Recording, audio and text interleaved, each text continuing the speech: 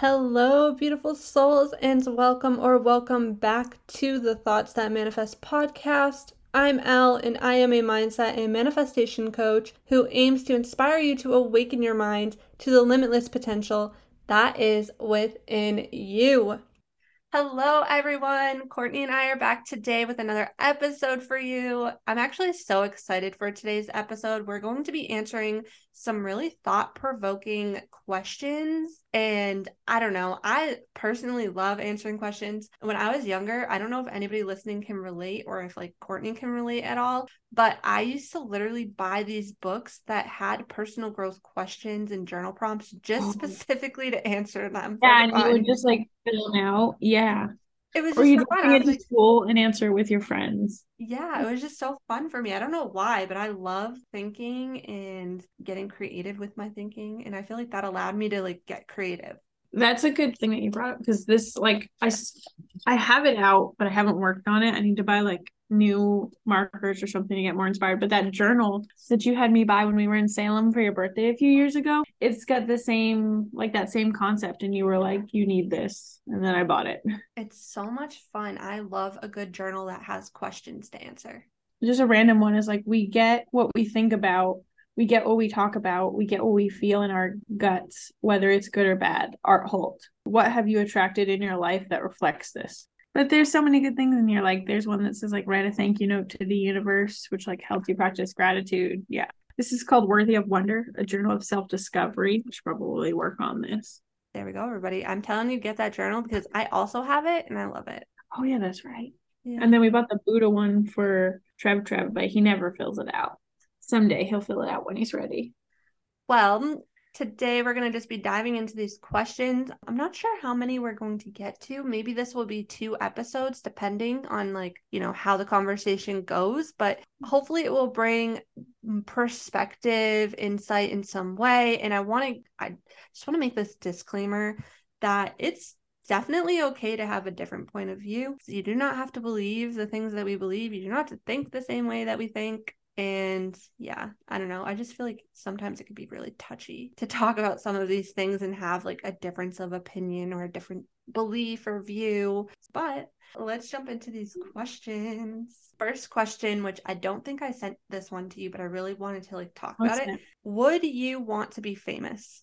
Such an interesting question. Because when I was young and growing up, and what was it, Disney Channel had, I would say its golden years of Hilary Duff and Lindsay Lohan and That's So Raven. I wanted to be famous so badly. I was obsessed with Hilary Duff and Lindsay Lohan. And I really wanted to be then, but seeing I think more than being famous, I would just want to be wealthy. And because being famous comes with this whole societal concept of oh, you're famous, so your right to privacy is gone. Mm. Right? You don't get that privacy that a regular person gets because you've chosen to share your life with the world. And that I don't want to have to I wouldn't want to have to try to wear a disguise just to go grocery shopping. Oh, for sure. I agree with you on that. When I was younger, I definitely felt a similar way. I thought it would be kind of fun to be famous and be on TV or whatever. But yeah, not having that privacy and feeling like people are now entitled to me whenever I step out of my door, that's weird. No thanks. Or people following you in other cars. That video, there's a video online where some people were torn 50-50, where Justin Bieber, I don't know where it was some type of walk up. I don't know if it was New York or whatever. It was some type of walk up, apartment or whatever, penthouse, whatever he had. And there were all these crowds of fans waiting outside. And he comes outside and he's like, this is my home. This is where I'm supposed to relax and recuperate and rebalance my whole life, really. And you guys are out here screaming at all hours of the night. Can I just have my home?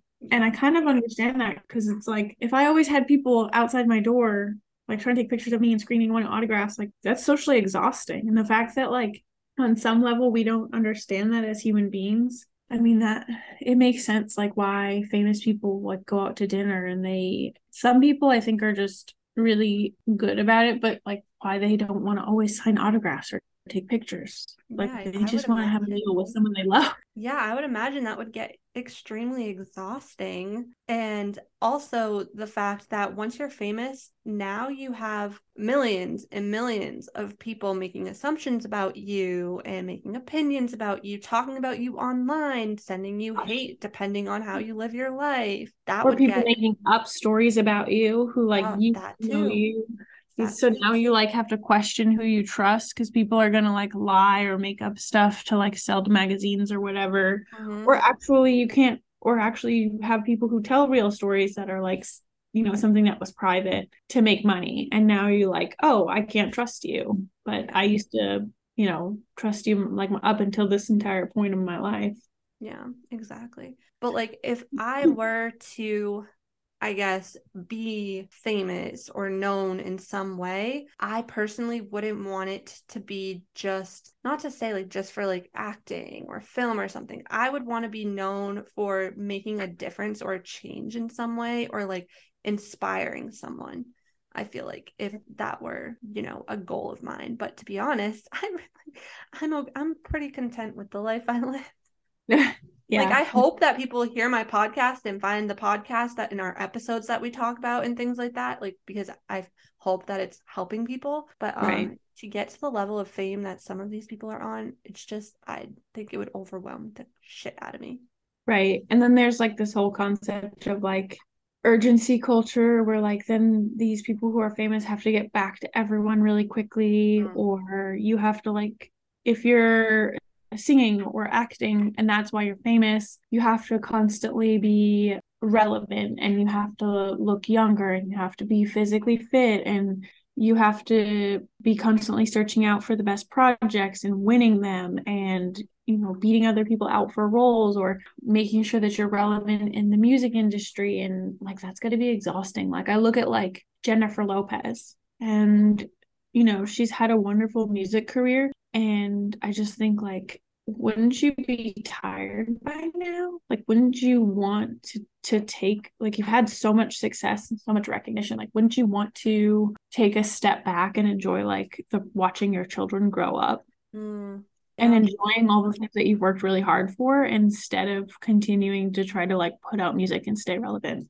Mm-hmm. I think a lot of famous people have this constant pressure on their back to not let other people down. And it Mm-hmm. probably is this struggle in a way of putting themselves first, doing things that they actually want to do instead of doing things to make the public happy. That also, especially in today's world, people who are famous are expected to have an opinion on politics, to have an opinion on all these like Right. worldly events. And if they say something that the majority does not agree with, all of a sudden it's like, oh, nope. You're canceled.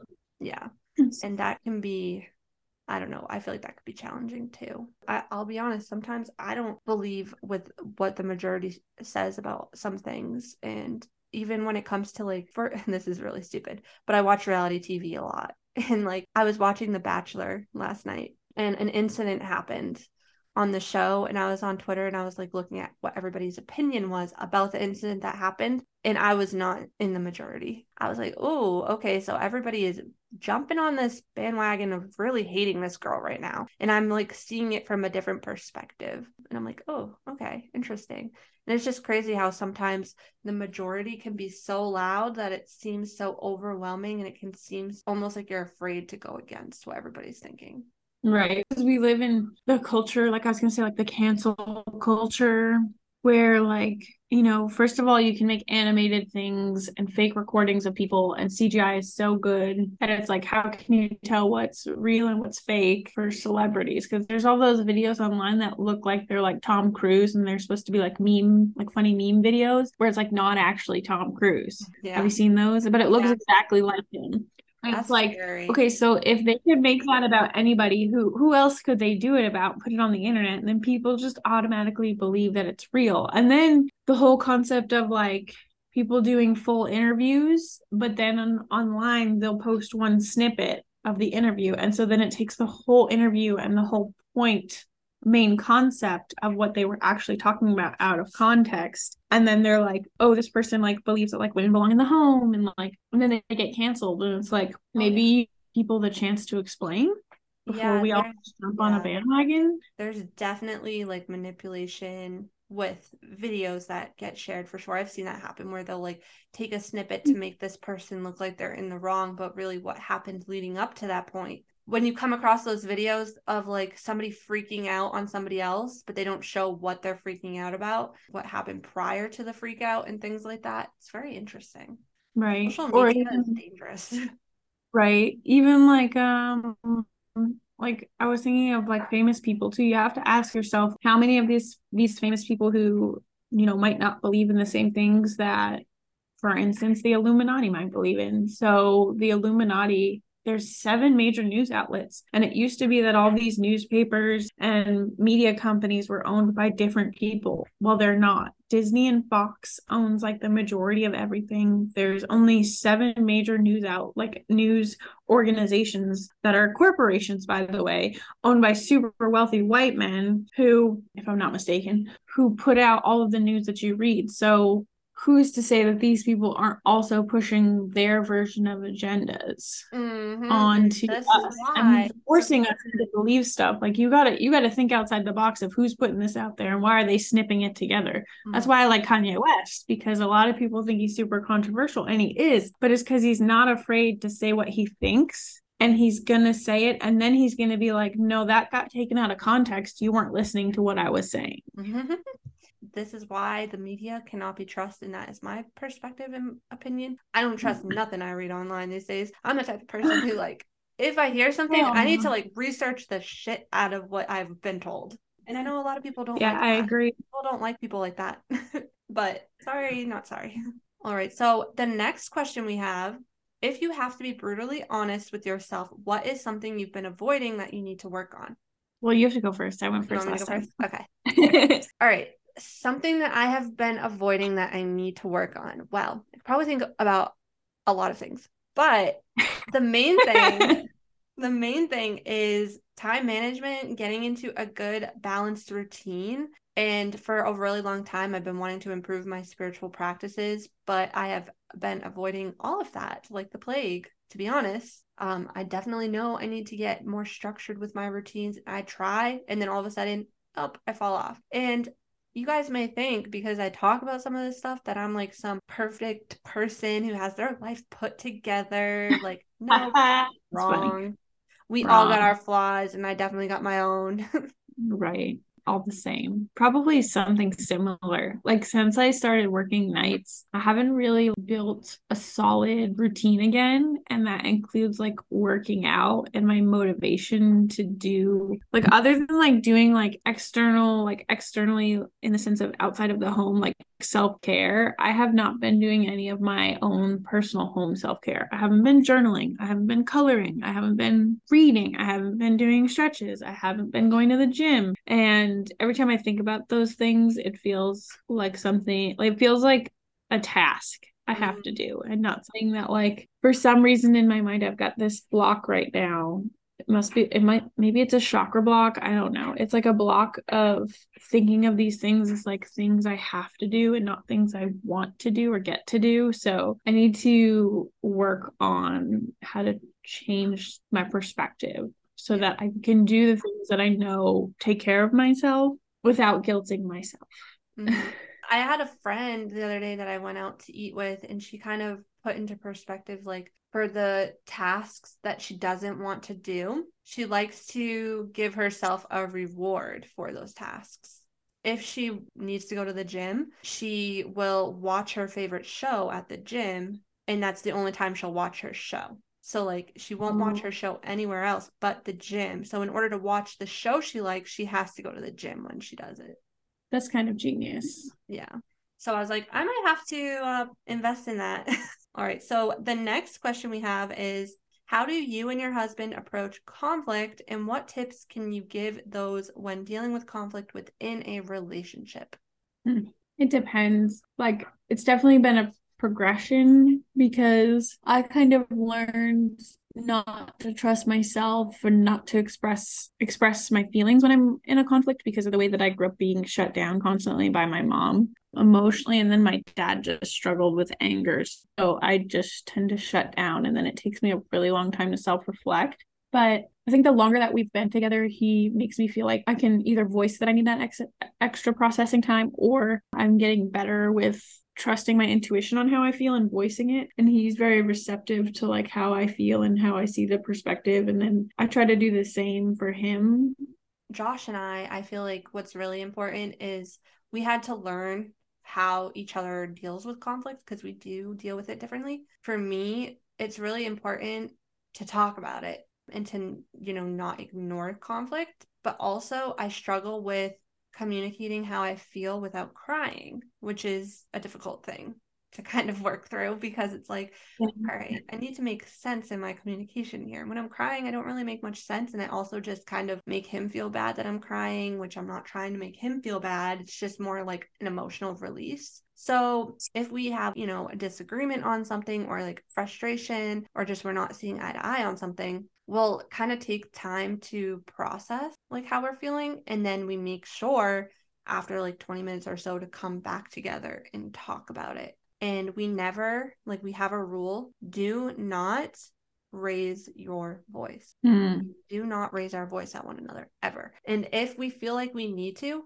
then we will, take that time apart because when it gets to that point of emotion, when it gets to that point of emotion, you cannot communicate. It's not healthy to communicate in that kind of emotion.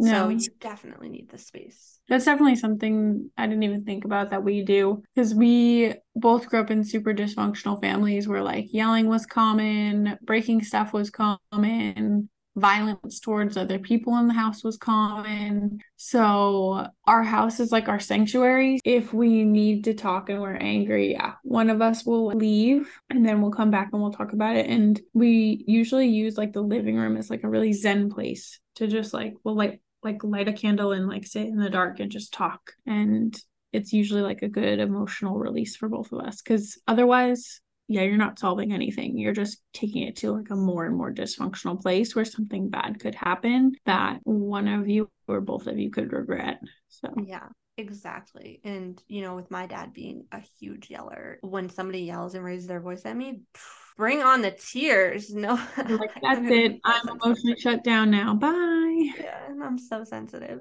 And he knows that, and he's great at respecting that boundary of like, okay, I'm not going to yell at her. He never raises his voice at me. Actually, now that I think about it, it's never happened. The few times that Trevor has, I've left. I'm just like, I'm leaving. I don't feel safe here anymore. Or like, I'll tell him, like, I don't feel safe. It is so interesting from being a child who was hit so much when people were angry that sometimes like he'll have a really angry look on his face and he's not raising his voice, he's not talking, but you can tell that he's got like a lot of emotion and like that he's pausing to regroup himself so that he can like calmly talk to me. And I will just sit there and flinch. And he'll be like, why are you flinching right now? And I'm like, please don't hit me. And he's like, I've literally would never hit you. And he's like, I never have. And I'm just like, I know, but it's just an instinct I have that like when someone's that mad, like that's what's gonna happen. Oh, absolutely. It's definitely, that's like a normal reaction coming from a home of abuse and physical violence and stuff like that. Like that's a normal reaction to have. But yeah, you're right. When you've been around that, it's really hard to be in the presence of angry people. Yeah, I guess it's also kind of nice though that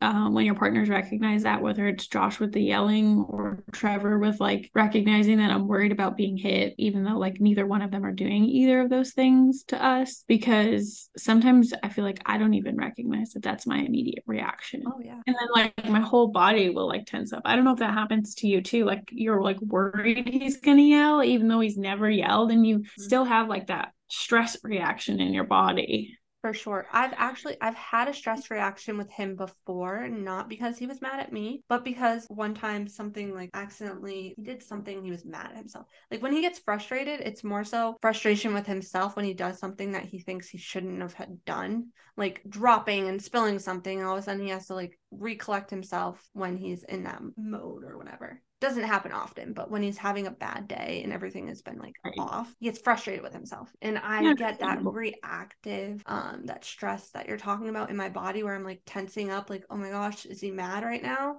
Because that's how my dad was. When like little things happened, he would freak the fuck out over it. You know what Trevor does? I need to like have a serious conversation with him because I've just like jokingly, like in passing, jokingly been like, can you please not do that? But like nothing bad will actually be happening, and he'll be in the other room, and he'll be like, I'll be in the other room, and he'll be like, fuck, and I'm like, for some reason, I'm like, what happened? Did you cut your arm off? And he's like, no, my shoe has a scuff mark in it. And I'm like, that is not proportional. We do not do that in this house unless your literal leg is like cut off. Please do not do that because it freaks me out. Yeah, You're like, no, I totally know Josh did that with like spilling something, and you're like, it's milk, it's spilled milk. Get a towel, clean it up. It's fine. Don't exactly do that. I you were dying. Yeah, that's what I tell him. I'm like, we can easily fix this. I know it sucks right now, but we got this. And also, I think too, looking at conflict as like a team type of thing, it's not just one person contributing to the conflict. It's two people for the conflict here. Two people out of alignment, two people not seeing eye to eye, two people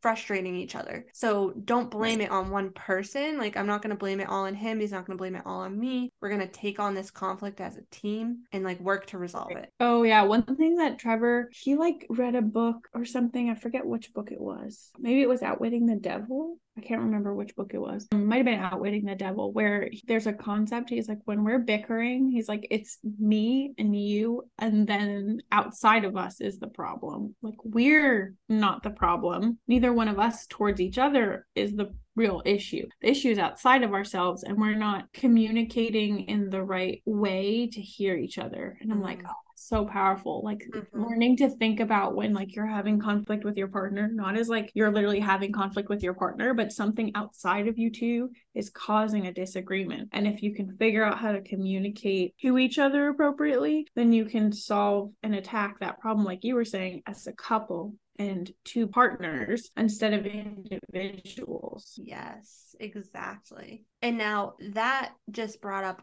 a question that I'm going to that I just thought of. You had mentioned the book Outwitting the Devil. Yep. Yeah, Outwitting the Devil. Okay, so now what I kind of want to know is, what is your perspective on the devil? And so for me, my opinion on this is that, so because I grew up in a Catholic church when I was younger, and then my family changed directions and were really Christian. And the devil, I don't know their complete belief and view on it, but I feel like the church really focuses heavily on like the devil is like this real being, this real spirit, this real sneaky thing. And for me, I feel like it's just energy that's not uplifting, I guess. It's more so like, yeah, it's like energy that's not in alignment, energy that's not really healed. Like, for example, and again, this might ruffle some feathers, I'm not sure, but my dad was telling me this experience of how he literally watched this like healer, this, I don't know if it was like a prophet or what it was that he mentioned, but essentially this person had this devil spirit on them, and they were like freaking out, doing all sorts of things, and you could, I guess, tell that he had this devil spirit on him and that the devil was in him. And then all of a sudden, this other person who was supposedly like a healer took this spirit off of him, did like some sort of cleansing, and all of a sudden this person was like now healed, the spirit was gone, and this person was acting totally fine. And it's really hard for me to distinguish the belief of somebody has a devil spirit in them, or, you know, somebody may be just struggling mentally and there's like mental health issues going on under the surface of that. And I was watching a show, and now this show is not based in reality, obviously. So, but like the way that they kind of distinguished between the devil spirit in someone and then someone being schizophrenic. Oh yeah, I've seen that before, where like back in the day, they would, before they knew what schizophrenia was, they would just diagnose it as like someone who was possessed like by a demon or the devil. Exactly. Yeah. So that's my like hot take, I guess you can say, on that topic. Yeah.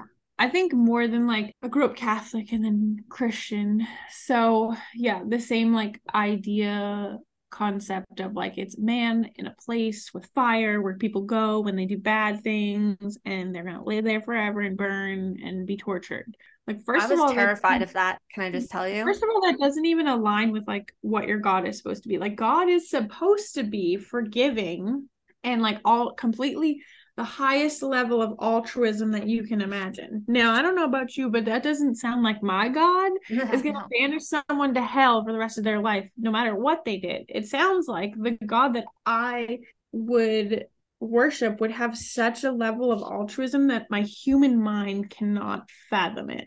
Right. So we can't even you can think of the worst thing that you think someone should be murdered for or tortured for, and I still can't imagine the forgiveness, but the whole point and like the concept of God is that they're such a higher being, like such a higher level of existence, like their highest self, that they can. Yeah. Right. So Yeah. it's like unimaginable to us as humans because we don't have the capacity for it, or we haven't reached our capacity. But to me, more so like the devil is all of the darkest parts of human beings and their personalities that we don't want to face. Corruption, greed, envy, gluttony, our ability to continuously, lie to get what we want, that kind of stuff. Those darkest aspects of your personality that you don't even want to acknowledge exists. But if you align yourself with like your purpose and the universe and destiny and karma and your God, whoever you may worship, that stuff is going to be brought into the light. And the whole concept, from what I've gotten from my husband, because I personally haven't read Outwitting the Devil, is that basic premise of like that's the devil and all those things. And you basically have, it'll come down to, this is like my basic recap of a basic recap I got from him, but that you'll have like choices like you do in everything in life, and you can make a right decision or a wrong decision, and like depending on which one you choose, you're either outwitting the devil or going with him. And you have to learn, again, this goes back to learning to think for yourself, like you were saying, like think further than what like people are trying to push onto you, so that you know that you've got all the facts and you're making an informed right decision. You're not just being pushed and steered in some type of way. Yeah. Yeah, exactly. And even when it comes to like making choices, I think for me, I used to get so caught up in this thought of like, oh my gosh, am I going to make the right or the wrong decision? And I think it all came back down to, okay, you know what? No matter what choice I make, it's not right or wrong. It was a choice that was divinely meant to be made for a reason. It's either going to bring me, something really great, or it's going to teach me a lesson. It doesn't mean that it was wrong. It's more so like a growth opportunity is how I had to look at it. Otherwise, I would shame myself into thinking that like I was some bad person because I made the wrong choice. I think that also comes from such a huge societal stigma on making the right or wrong decision. And this the whole premise, which we've talked about before, like failure and that being too widely used instead of like lessons. Like I would rather, instead of saying like I failed, I'd rather say like I learned something, like I took away from that. The whole idea of wrong or right decisions, I feel like, is this concept of conscious or unconscious, of worrying about what other people think about the decisions that you made. Because we're so hardwired into like, is everyone else going to think that this is the right decision? So yeah, I 100% agree with you on that. And this concept of what's the right decision for me does not mean that's the right decision for somebody else. Exactly. Well, that comes down to like respect too. Like I feel like sometimes, and not everyone, but older generations don't understand, like they want respect from us, but they don't respect that we see their struggle, and we're just making different decisions on how we want to handle the same situation because we watched their decisions, we watched what it led to. And all these people online who are older get so offended because they're like, well, you think we didn't struggle, and you think that we didn't think at the time that we were making the best decision. And it's like, no, we do, but we also recognize that it didn't work, so we're trying to come up with something different. We're not saying that you were wrong or that you failed, but your generation is so conditioned to think that because we are making different decisions that we're basically calling you out and saying you suck. And that's not what's happening. We're just trying a different approach because we all can tell it didn't work.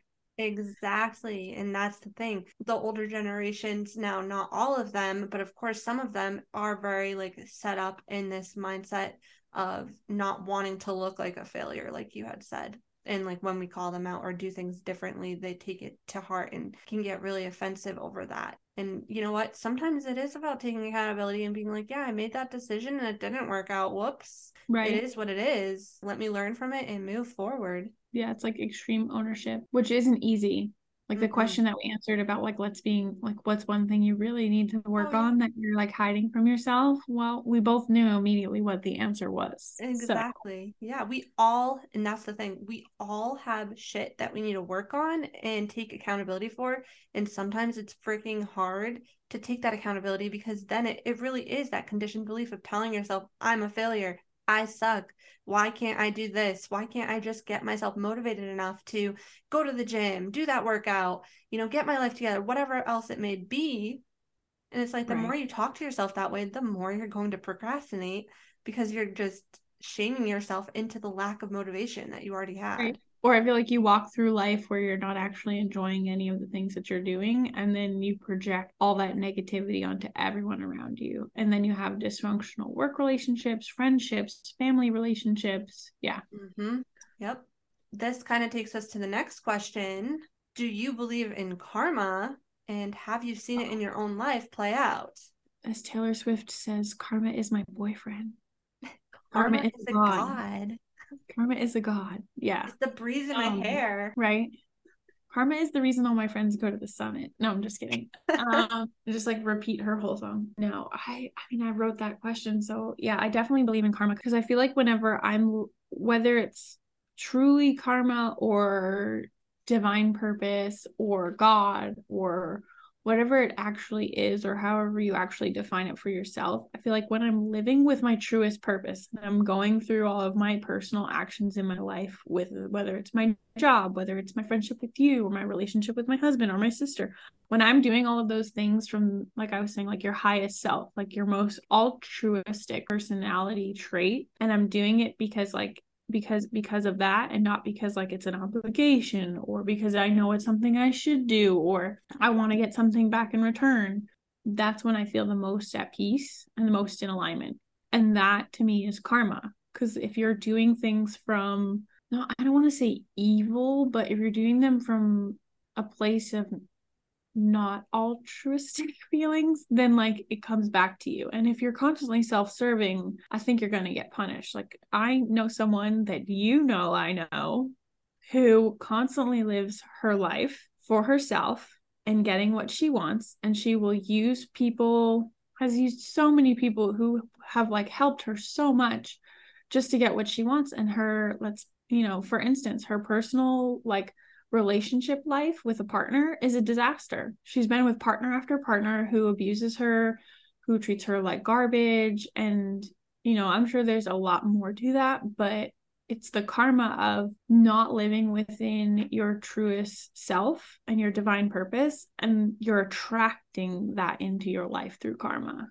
I find that like every action we have has a reaction, An essentially. opposite and equal reaction. Yes, Yeah, science. you know what I mean? So like the choices you make, there's obviously going to be, a consequence or a reward, essentially. And when it comes to, I guess, when it comes to like attracting people or like situations into your life that are not pleasant, I do have to say that it probably has to do with how you are choosing to live your life. Are you choosing to do the inner work? Because a lot of the times when things come into your life that maybe you're not really happy about, and like, like for example, you just mentioned the relationship thing. Well, in that moment, there has to be a level of self-awareness and accountability for your own life. You have to say, okay, I'm attracting these people into my life. Now, instead of putting all the blame on these people who are treating me like absolute shit,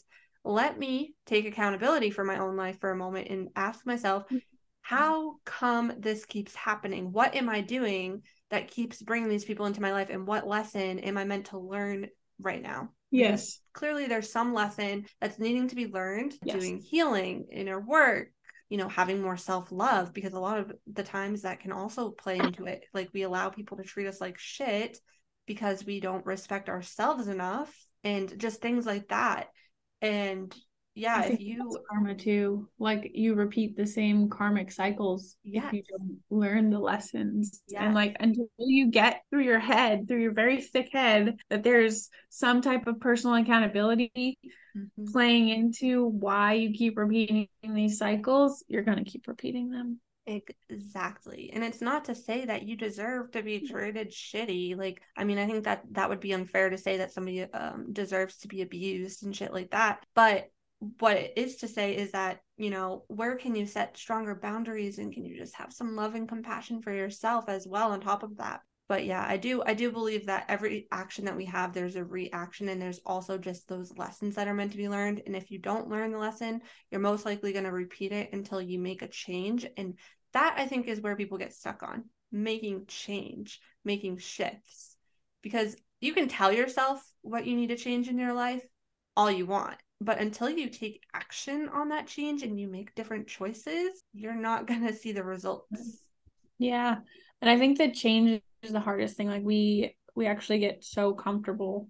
Yeah, I mean, I think that's definitely just my take on the whole karmic cycle and karma, and what you don't address also will probably come back around. Your past will always come back around, usually through like being triggered if you haven't fully healed or addressed it. I also will say too, you may even feel like you've learned the lesson, but you'll continuously get tested. That's happened to me many times where I'm like, I thought that I learned the lesson. Why am I still getting tested? It's like, Oh, yeah. So I don't agree with who said this, and I didn't hear it originally from this person. I heard it from a Hobson song, who's like he's obviously a music artist who writes songs. He calls them Ill Mind, and Ill Mind, I think it's Ill Mind 8 or 7, talks about just the distrust of not being able to have blind faith in the Bible and God, and how hard that can really be for a lot of people, which I think a lot of people can relate to. But there's a quote at the end that says, change is one of the most difficult things that we can face, but change is inevitable. One reason we don't like change is we get comfortable with where we are. We get used to our friends, our job, the place we live in, and even if it's not perfect, we accept it because it's familiar. mm-hmm. What happens is because we're not willing to change, we get stuck in what God used to do instead of moving forward into what God is about to do. Just because God's blessed you where you are doesn't mean that you can just sit back and settle there. You have to stay open to what God is doing now. What worked 5 years ago may not work today. If you're going to be successful, you have to be willing to change. Every blessing is not supposed to be permanent. Every provision, is not supposed to last forever. We should constantly evaluate our friendships. Who's speaking into your life? Who are you depending on? Make sure they're not dragging you down, limiting you from blossoming. Everybody is not supposed to be in your life forever. If you don't get rid of the wrong friends, you'll never meet the right friends. Mm. I do really enjoy that quote because I feel like that is it summates a lot of like concepts we were just talking about. Yeah. And that's something I talk about a lot too, is the whole like we get so comfortable with what's familiar that we're so afraid to like go towards what is unfamiliar because that's uncomfortable to our ego. Us moving. I have been struggling with the whole concept of us moving. We're moving somewhere nicer, somewhere newer, like somewhere not that far down the 20 minutes. And I'm like calling you, like telling you I'm freaking out. I shared that story on the recent podcast that I did that you weren't on, but I shared the whole like story about the rent change and like the synchronicity of the repeating numbers. Oh, the 888. Uh-huh. Yeah. Like The our sign first that we were one. talking about that you needed. I was like, that's the sign. That's the sign. That's a sign. Do you believe in coincidences? For me personally, I don't believe in coincidences. I believe everything happens for a reason, and that's my motto. And I don't force anybody else to live that way. I mention it, and if they want to live that way, they can. If they don't, that's fine. But for me, looking for Everything signs, happens seeing the for a reason. signs, it helps me feel more at peace. Yeah. I'm one of those people who thinks everything happens for a reason because if you look at your life as a timeline up to whatever point you're at. So, right, like if I, for instance, because I'm talking about myself, because whatever, we all like to talk about ourselves. No, it's just my good reference point. For instance, like I originally applied to nursing schools when I graduated high school. I got denied from Worcester State from their nursing program. I got into the Anna Maria one, but I didn't want to pay crazy amounts of money to go to nursing school. So I did a whole different path. And then I ended up moving to Texas and being in like a different of my life and being able to find that my science background really helped boost my nursing school experience and my nursing school, like getting into nursing school. And then I was able to do nursing school in like less than a year and a half because of the way that my life planned out. But like if I hadn't originally got denied and I had originally went, my life would be different.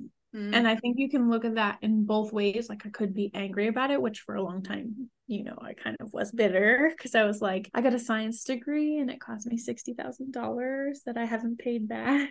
And that kind of sucks. It's a expensive lesson to learn in life, but it all led me to where I am. So if I didn't believe that like everything happened for a reason, then I wouldn't be. It's kind of like saying that you don't believe in divine purpose. Yeah. I don't know if that makes any sense. Oh, no, it does. I've had many similar experiences. Even like I think about the one that happened most recently, which was I was living in such a toxic environment, not toxic in the sense of like me and my husband were toxic to each other, but in the sense of there was mold, my house was You were dark. sick all the time. Yeah, I was sick all the time. It was really depressive and I felt just so depressed and I needed to get out of that space. And we were supposed to get married. So we were going to wait until after we got married to move. But then the pandemic hit and we had to postpone our wedding. And I was so sad. Like, obviously, I was so sad at the state of the world because, for one, I'm like, people are freaking dying. That's horrible. But also just we had to postpone, and we've been together for like I think 8 or 9 years at that point, so I was just so ready to just move forward, and so it kind of felt like a step back. But then because we postponed our wedding, it gave us the opportunity to look for a house, and we got our house the month that we were supposed to get married. So that wouldn't have happened if we were to get married. And as soon as we bought that house, the next year after our wedding, the housing market went skyrocketing. Like it went up so much and it was almost impossible for people to buy houses. The competition was insane. Crazy. So I felt really divinely meant to have that setback in order to, get that house and be able to, plant those roots. And it just all felt like it kind of fell into alignment for us. It was no coincidence that it played out that way. And it was no coincidence that it also snowed on my wedding. The funny thing is we were supposed to have a winter wedding in December and we had to postpone it. So then we got married in April in the springtime and it doesn't normally, it doesn't normally snow. And it snowed that day, and I felt like I got that winter wedding that we were originally supposed to have. And I also took it as a sign from my grandfather who wanted to walk me down the aisle previously before he passed away. But yeah, so I took it as a sign of him being like, I'm here with you. So yeah, I believe in signs. All right, the next question. Off of that question, I was actually going to just throw in a random one and say, then do you believe in deja vu? And have you had like a legit like story you can recap of 100% deja vu? Oh, I have had deja vu many times before, but to actually recall and remember the specifics, I probably can't. But personally, I do believe in deja vu because I believe in past life. And I feel like sometimes we're meeting people who we connected with in a past life. Like we're not meeting the same physical person, but we're meeting like the same souls that we connected with in the past life, and that's my belief. So yeah, what about you? Oh yeah, I definitely believe in deja vu. I've had it happen in small instances where like you said, like you meet someone and you're like, I just feel like I know you. And then I've had it happen where like I'm literally like doing something, like I'm going somewhere, I'm doing something, and I'm like, I've already done this. Yes, I've had that many times. And I'm like, I legit had a dream that I already did this and now I'm doing it. And in the moment, I'm like, what the hell is happening? Like, even I told my husband that when I was a kid, I remember waking up from a dream and having a dream where like I couldn't see my lover's face, but like I had this divine sense of calmness of like, that was my person that I had met. And it was the way that I felt in the dream with that person that made me know, and that's exactly how I feel when I'm with him and he's being like so compassionate and listening, like, or even just in general when we're like cuddling or anything. And that's the same sensation that I get. And I had this such strong deja vu that I told him the story, and I'm like, I didn't remember the face of the person, but I knew that they were like slender and they had brown hair, and like that's all I can remember. Like, it had to be you. It had to be literally like divine purpose telling me somehow that at some point this was going to happen, which sounds insane, but like it sounds insane to the people that don't believe that. But to somebody who does believe that, I totally get it. I totally get where you're coming from. it was just such a powerful like feeling that was like re-sparked in me from like when the original dream happened, that I was like, there's no way that this isn't like the universe like colliding, basically. Yeah.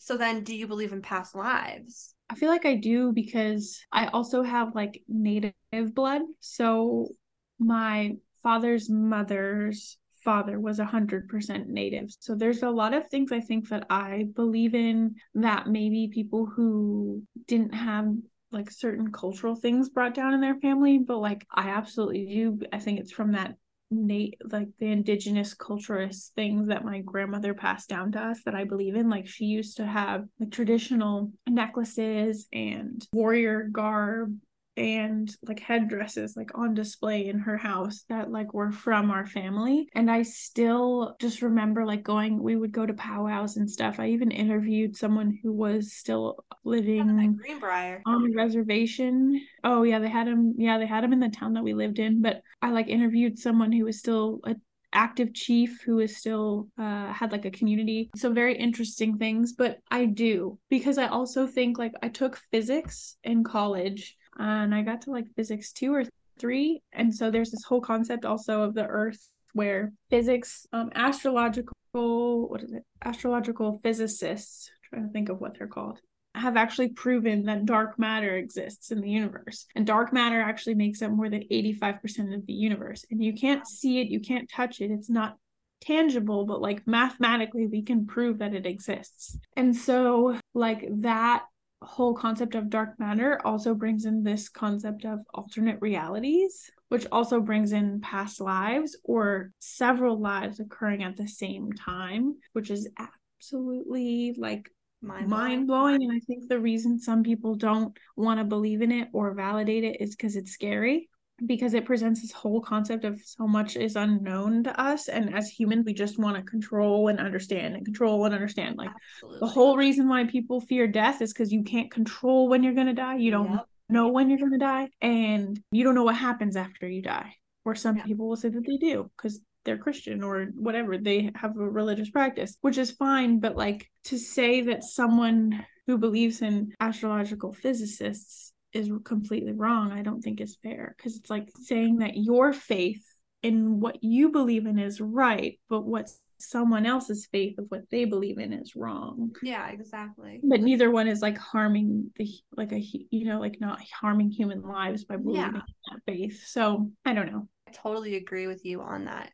And I think just believing in, something when it comes to life after death is what gives us some sort of comfort, inner peace. I mean, maybe it's not really peaceful knowing that you're going to possibly live another life after this, because sometimes that can be kind of shitty. But I think that's why, too, a lot of, religions believe in a heaven, because they want to believe that there's somewhere peaceful they go after they die, where they don't have to feel at all any of the negative emotions and things like that, and they just want to live peacefully. But honestly, I think too, reincarnation for a lot of people, I think when you think of reincarnation, it's been presented to us again, I think by media and that kind of stuff, is like, oh, you're reincarnated as a person, right? So you live another life. I think, to me, the older I get, the more people I lose, and I see that process of cycle of living and death and living and death.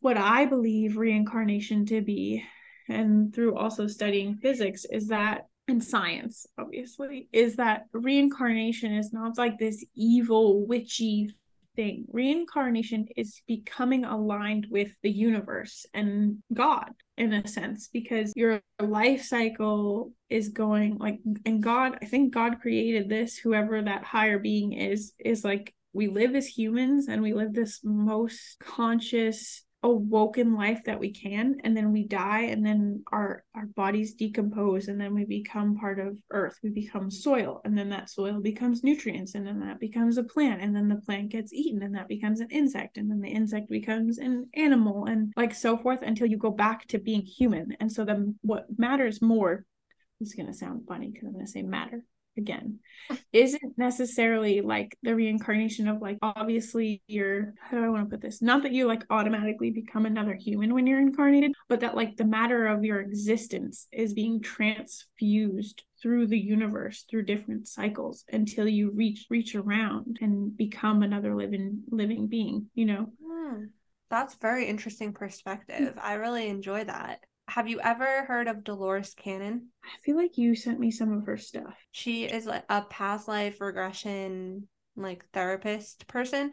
She's no longer alive, but her work is really intriguing. And she literally goes into like basically gets her client into that subconscious state where like she's deep within their subconscious, and these people are explaining their past lives, and some of them have mentioned being like a tree, have mentioned like living as the dirt, as the soil. Some of them have mentioned being an animal, like crazy things that you would never expect somebody to mention like they were once being. Right. And some of them are also like talking from a place of being like an alien or like an what's the word, extraterrestrial. I always can never pronounce my words. Yeah, so well. extraterrestrial. Yeah. So I don't know if I'm pronouncing it right either. So do you believe in aliens and things like that? Oh man. You know, I personally believe that there has to be something out there in the universe besides us. So that was kind of going to be my thing. Is like, space is very unexplored by humans and it's very vast. And maybe this comes from growing up with Star Wars and a nerd dad who loves Star Wars, and now I love Star Wars, but like I think it's very naive of us to think that there's not something else out there that we don't understand the capacity of existence for. And I think that again, it's a lot of like fear-driven movies. Like, how many movies repeat the same friggin' plot line? What if there's a higher level of being that's literally like so conscious that they actually are here to teach us lessons, to help us? You know, why does it always have to be some kind of evil? That's why I hate Hollywood. They kind of just that's the fear that like Hollywood and the news outlets now push. Fear equals control. These people divided. Control people. Yep. When they're fearful, you can control them. You can manipulate them. You can get them to do things that are according to your plan because they're fearful. If they don't do it, then something bad's gonna happen. Yeah, I agree. Because then I don't want to talk about it because it's gonna be too controversial. I know.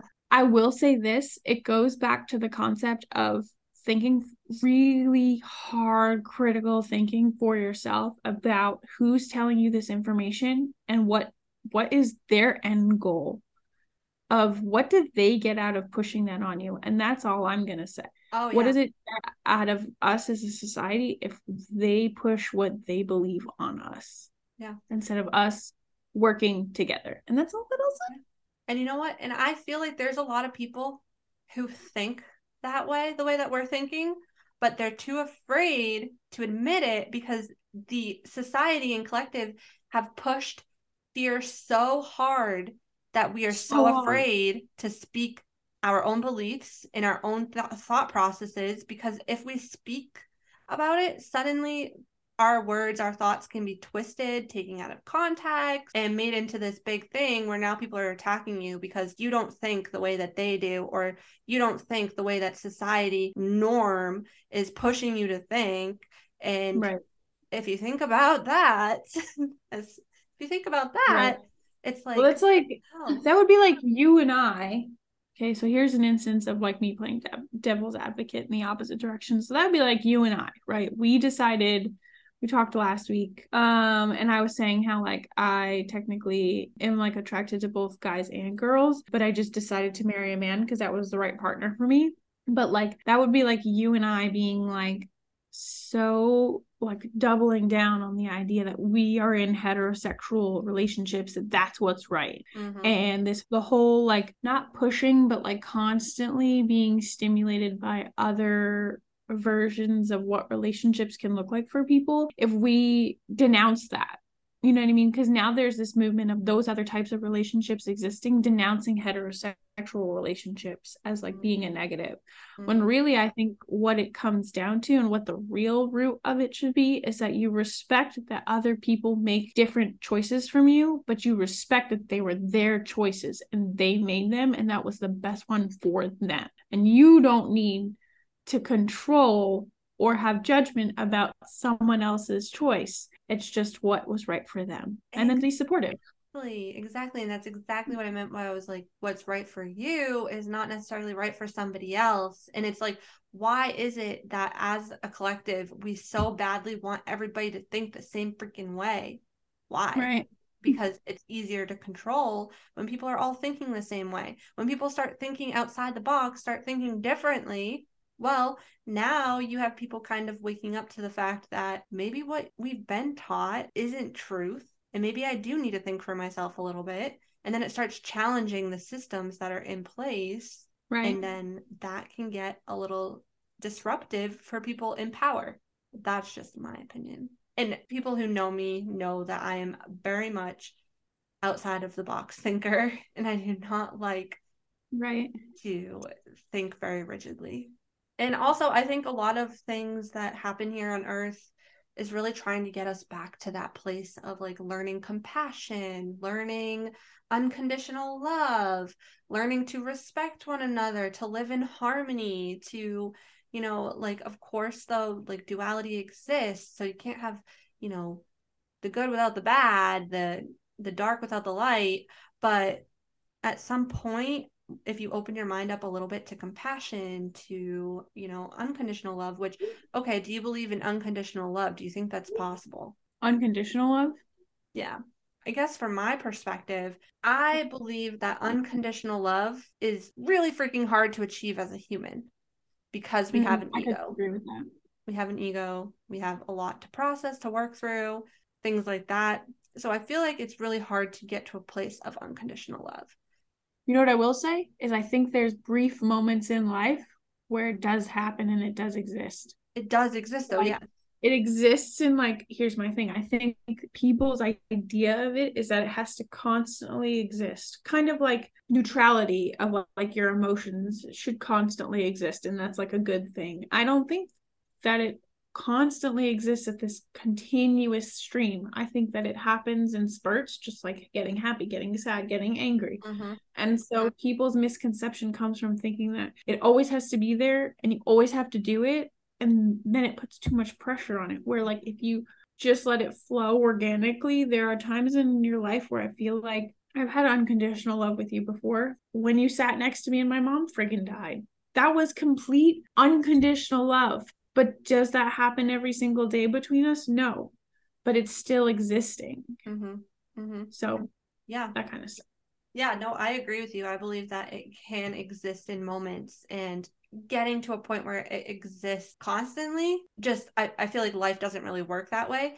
But I do think that's why like God exists and a higher source exists, because there's this like source of radiant, unconditional love that exists out there that you can try to, I guess, mirror that energy in a sense, like reflect that energy. But to get to a point in your life where it's like constant, I think that's really hard to do, because we are meant to learn lessons. And but I do aim for it. I do try to like love without condition, and it takes a while to get to that point. And there's still moments where I'm like, fuck, I'm being very You're like, conditional yeah. right now.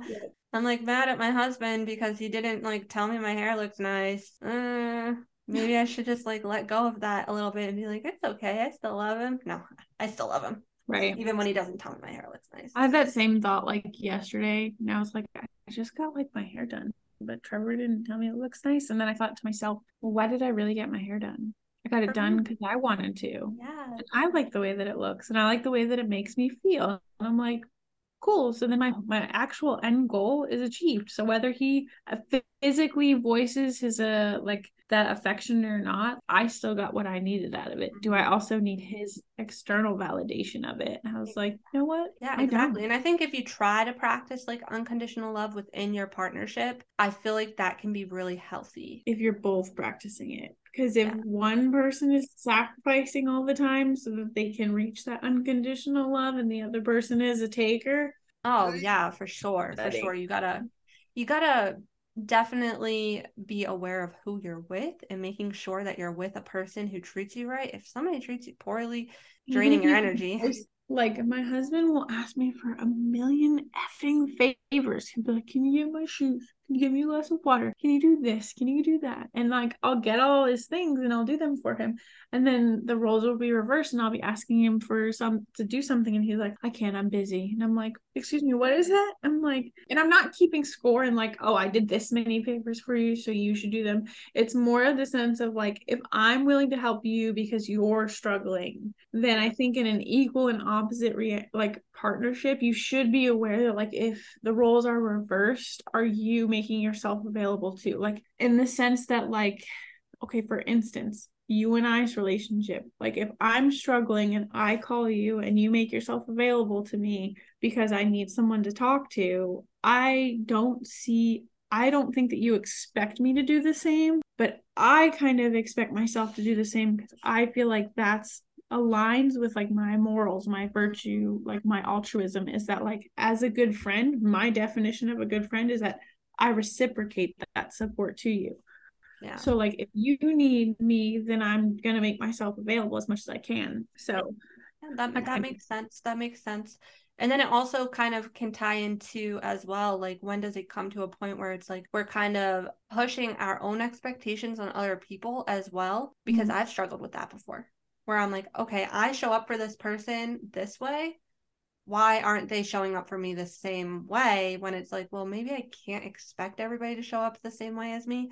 Yeah, I think it starts being able to have healthy communication too with That somebody of is like key. this is like my expectation of, you know, what our friendship looks like and how it should go, and them hearing you and being like, okay, I can understand why you have that perspective, but I can't be that for you, but I can be this. Yes. And I think it's totally okay as an adult and like someone who is like starting to process what's not tangible, like what values or virtues they have, and like is that a friendship or a relationship that you can maintain based on what the other person can offer you, or is it not a healthy relationship anymore based on Yes. what they can offer you, and is that something you can handle, and then evaluating that and being like, okay, like I respect you, I love you, but I can't have that type of like maybe empty emotionless relationship. You know what I mean? Like you're hooking up with someone and you get feelings for them, you're like, I can't hook up with you anymore because we can't be together, that's too painful for me. Yeah. And that's okay. Yeah, Or you could absolutely. have a different type of friendship. Like I know you have different types of friends, but you have friends who like love to do activities and go out and drink and have a great time, and like that's what they're there for. And then you have friends like me who have conversations like this with Yeah, who you, have the but in-depth also conversation. go out. So it's like, you know, everyone has their limits and capacities, but making sure that it's within your boundaries. Absolutely. And the communication is so key because sometimes we can just expect people to know how we need them to show up for us. But if we don't communicate that, then really that's kind of our own fault because we can't just expect people to know how to show up for us. We need to speak what we need. Yeah. That definitely developed in our friendship because I definitely used to just get mad at you for not showing up in the ways that I needed you to, but I wasn't telling you. I was just jealous of how you were doing it for other people. And I was like, what? But then Yeah, I wasn't saying anything. exactly. Exactly. And sometimes like we just don't think. We just don't think of like, oh, like we don't think that that would have bothered someone. And Right. then Yes. Like not that you're malicious. You just literally doesn't occur to you. yeah, exactly. It just doesn't occur. We just didn't think of it. And then even that in itself can really bother people and be like, well, how could you be so inconsiderate and not think that that would bother me? Like, even I'm at fault of making assumptions that somebody should assume that that's how I need them to show up for me. But yeah, so I think that was a pretty long episode. I think that was good questions, good talk. We have more questions, I'm sure. We'll We do finish have it. more. Maybe we'll do a part two. And And if then you we guys organically have come any up with more questions. questions, send them in. You guys stay very quiet. Yeah, please. We would love the interaction. I love the interaction. I'm like, are people listening? It shows me Right. people are listening, but are they real? Are you I've real? had Are some you people human? I've had some people tell me that they were listening. Yes. Oh, so exciting. All right, guys. Well, we will talk to you next week. Thank you so much for listening. Until next Bye, guys. time.